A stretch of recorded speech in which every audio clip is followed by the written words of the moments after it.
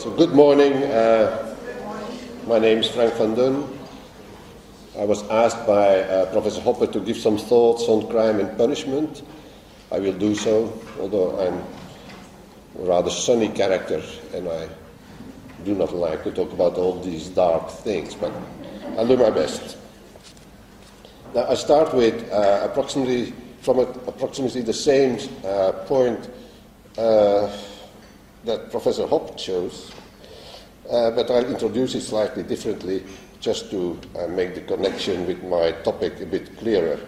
If you ask about the meaning of the word crime, you're obviously referred to the Latin, as in so many cases, crimen. But the meaning of crimen in Latin is a bit different than the word crime, because crimen, plural crimina, simply means a matter that is open or awaiting decision or resolution. So it is, in fact, anything that has yet to be settled that is a crimina. And the solution is, of course, a discrimen, which in Latin refers to the marking of a boundary, a separation, and therefore a discrimination is, in a sense, the solution to a crimen. It solves the confused state of affairs by drawing clear boundaries through it, by revealing, as it were, the structure below the confusion. It is as if you see an indiscriminate shape in the fog, and then the fog lifts, and you can discriminate exactly what is there. So the crimen approach leads to a much broader definition of the subject of crime and punishment than the modern one, which adds, let's say, an element of intentionality in some cases. A crime is an intentional violation of law, right? And then the question is, what law are we talking about? Or it carries the notion of punishment within itself, then the crime is defined as a punishable offense. And that raises the question of punishment. Punishment is, in fact, usually thought of as an act that would be a crime if it were not in response to a crime. So it's if a crime is a negation of law, then punishment merely compounds the negation but does not solve it. So in that sense, crime and punishment are on the same side, the negative side of things, so to speak. But let's return to this notion of crimen, the something that awaits or requires a decision or a resolution. In other words, a state of confusion or disorder. And we have, in this sense, a concept that covers all interpersonal conflicts, right? And it was interpersonal conflict that Professor Hopper was talking about in the previous lecture. Now, if you look at the causes he gave, I will just shortly repeat them using a slightly different terminology. You will find that every interpersonal conflict involves four elements. One is there have to be several persons, so a plurality of persons.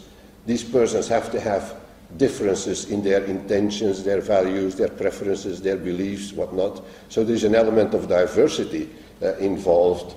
And third, there must be something which makes the conflict a hard one rather than just an intellectual difference of opinion, and these are these scarce resources, scarce means of action, which are moreover accessible to the parties in the conflict or the potential conflict.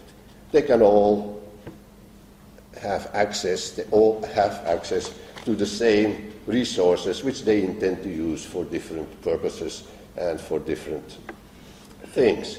Now, one element that needs to be stressed that is that considered from any person's point of view, every other person may be considered a scarce resource. Right? Just as you yourself consider in your intrapersonal choices, you consider yourself a scarce resource. Am I going to Bodrum or am I going to stay home and work? These are things that involve your own scarce resource, your time and your body, your physical energy, and so on. Now, I consider these four causes, plurality, diversity, scarcity, and access, as necessary and jointly sufficient conditions for a world of conflict, or at least potential conflict. There has, of course, to be a triggering event, but we're talking about the potentiality, the possibility of conflict here. Now, if you remove a necessary cause, then of course the consequence, in this case the potentiality for conflict, disappears. So there are, in theory, four pure solutions to interpersonal conflict. And one is the institution of unity, which removes plurality, and which involves usually the elimination of one or more, all except one of the parties, as an independent decision-making center, therefore forcing the others into the position of precisely a resource at the discretion of the one remaining decision-making authority. This unity solution is, of course, very popular both in politics and in other organizational affairs. People like to set up organizations in which they command the other people in it. Now, whether they are voluntary members or not, that is not the question here. The fact is, unity is a type of solution to interpersonal conflict, and it's a very popular, very widely used, and in some cases highly respected type of solution. Now, the second type of solution of interpersonal conflict emerges when you attack, as it were, the factor of diversity. You do that, or you can do that in many ways, but there are traditional concepts, for example, like consensus or conformism, which express this disappearance of diversity very well. So you have a situation where all the participants share enough presuppositions about values and things to do and preferences and beliefs and how the world is put together that they can always, in the fairly short run, come to an agreement about what is the right way to act. And for example, in political philosophy, the classical notion of the polis left by Aristotle was precisely that the polis was viable because it was a community based on the consensus of families that had intermarried over long periods and long generations and raised their children in the same tradition, so that everybody, in fact, had the same deep consensus about everything. And this could be exploited whenever a specific problem arose, so that there was agreement on the propriety of any course of action before there was action to be taken.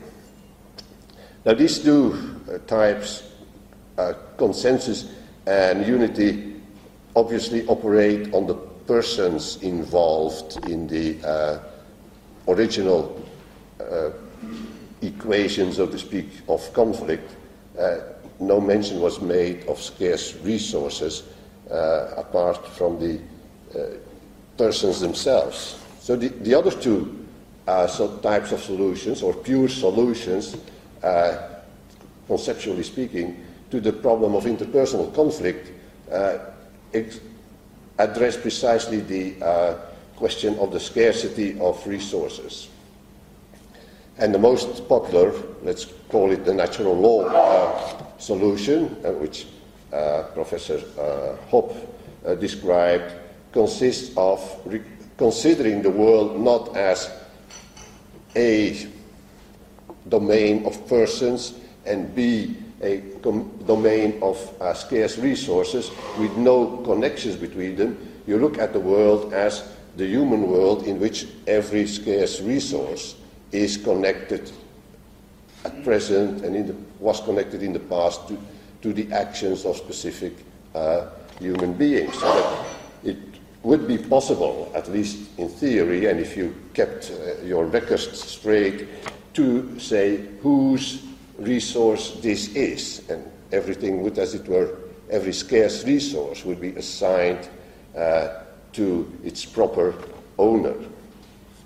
And this would avoid the problem of conflict in the sense that the access to scarce resources has, at least conceptually, a solution. Problems of enforcement I leave aside for the moment.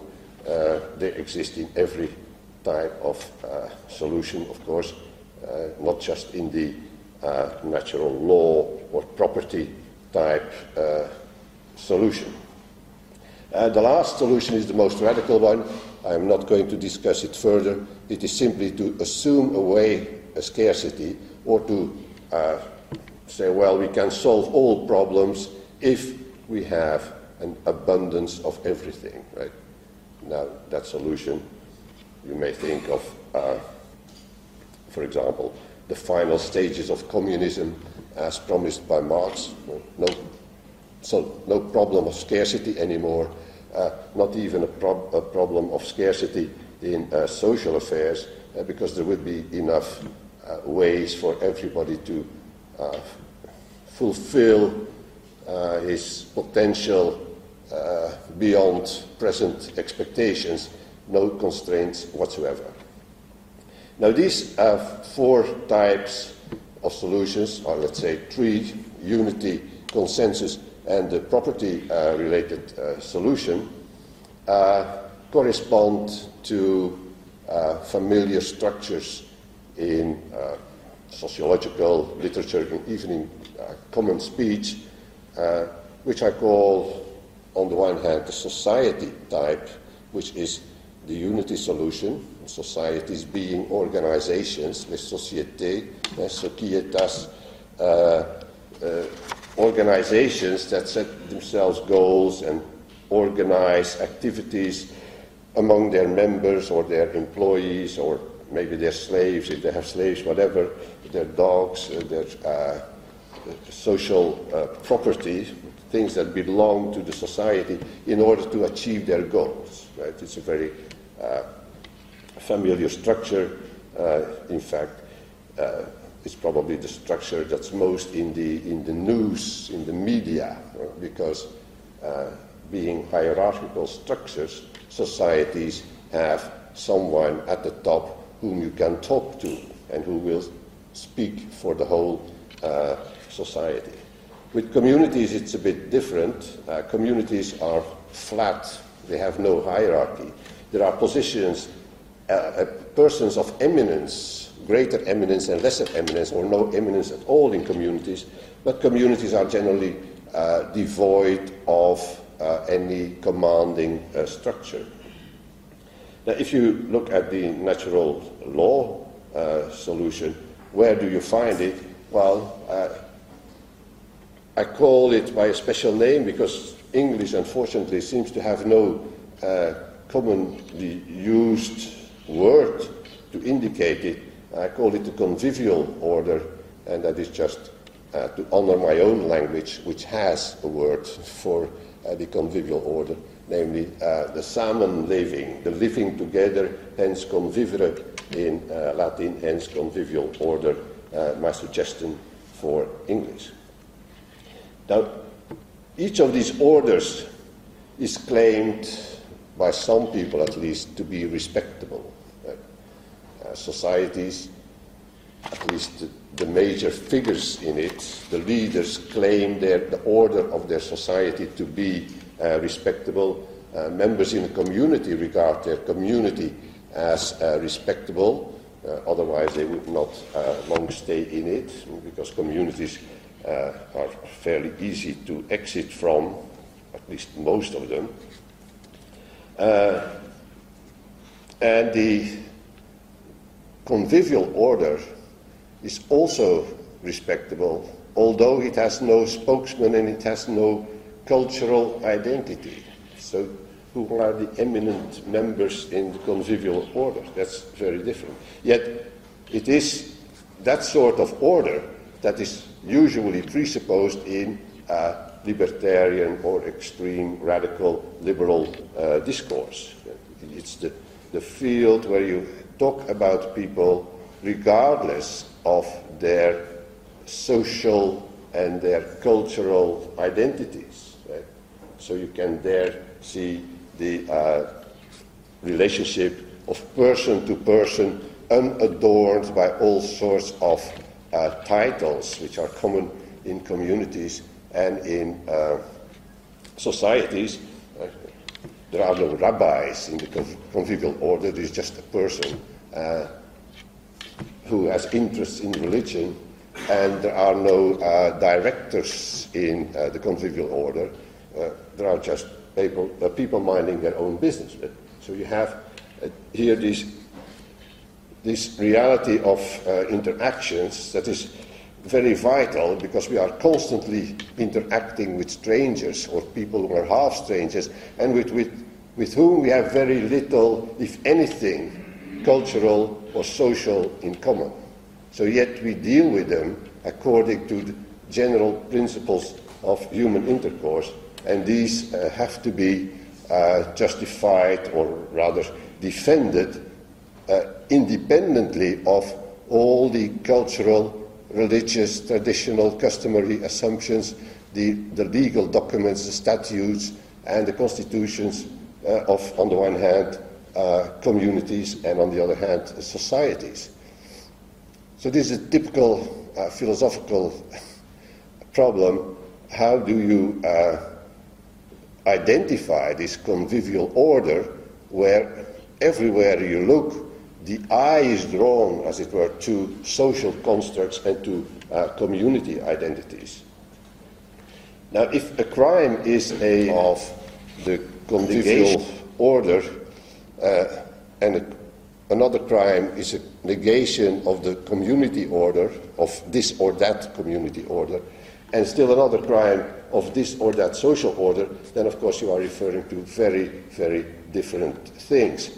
You cannot hope to have a single set of arguments if you are discussing crime or punishment, for that matter, many other things also, if the people you are discussing with are presupposing a different context of human interaction than you are. If you are, I noticed that, well, Walter Block was not here, but I once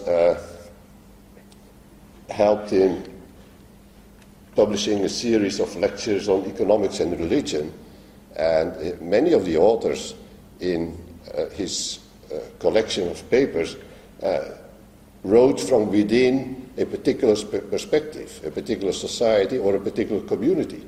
For example, he had many people writing on Jewish economics, right? And they were, of course, presupposing everything that it means to be Jewish in the relevant sense, committed to certain moral and religious principles, for example. But if you then move in and with a purely free market discourse, such as Walter Block would use, then of course these people find that they are not being answered on the questions they were raising, because they were raising their questions within a particular context, and this context is simply denied. So that leaves the vexing problem, really, if we are confronting many types of order, in this case the convivial order and the community orders and the social orders, how do we rank their prescriptions, so to speak? Now, one thing that sets the convivial order apart is that its law, which I call the natural law, despite what Marco Bassani said about natural law. I think the concept can be defined. It is not just a fig leaf for ideologies. The concept can be defined. Natural law can be argued in any context. It makes, apart from logic and the general truths about the physical world and the capacities of human persons, hardly any contestable or controversial presupposition. So it is something that can be argued quite generally. But this is not the case when you are talking with people within a community or within a society, because then they will bring in their own norms and rules and so on. And then the question is, can these rules be justified outside the particular community? Because you can always agree with people you agree, and then there's very little need to have any argumentation or any discussion at all. So the notion of crime depends on the context. And if you look at the different contexts in their hierarchy, you see that they are not just three concepts of orders that can be put together in any arbitrary way. You find that the principles of natural law can be applied not in any community or society, because there are communities and society that violate principles of natural law. But on the other hand,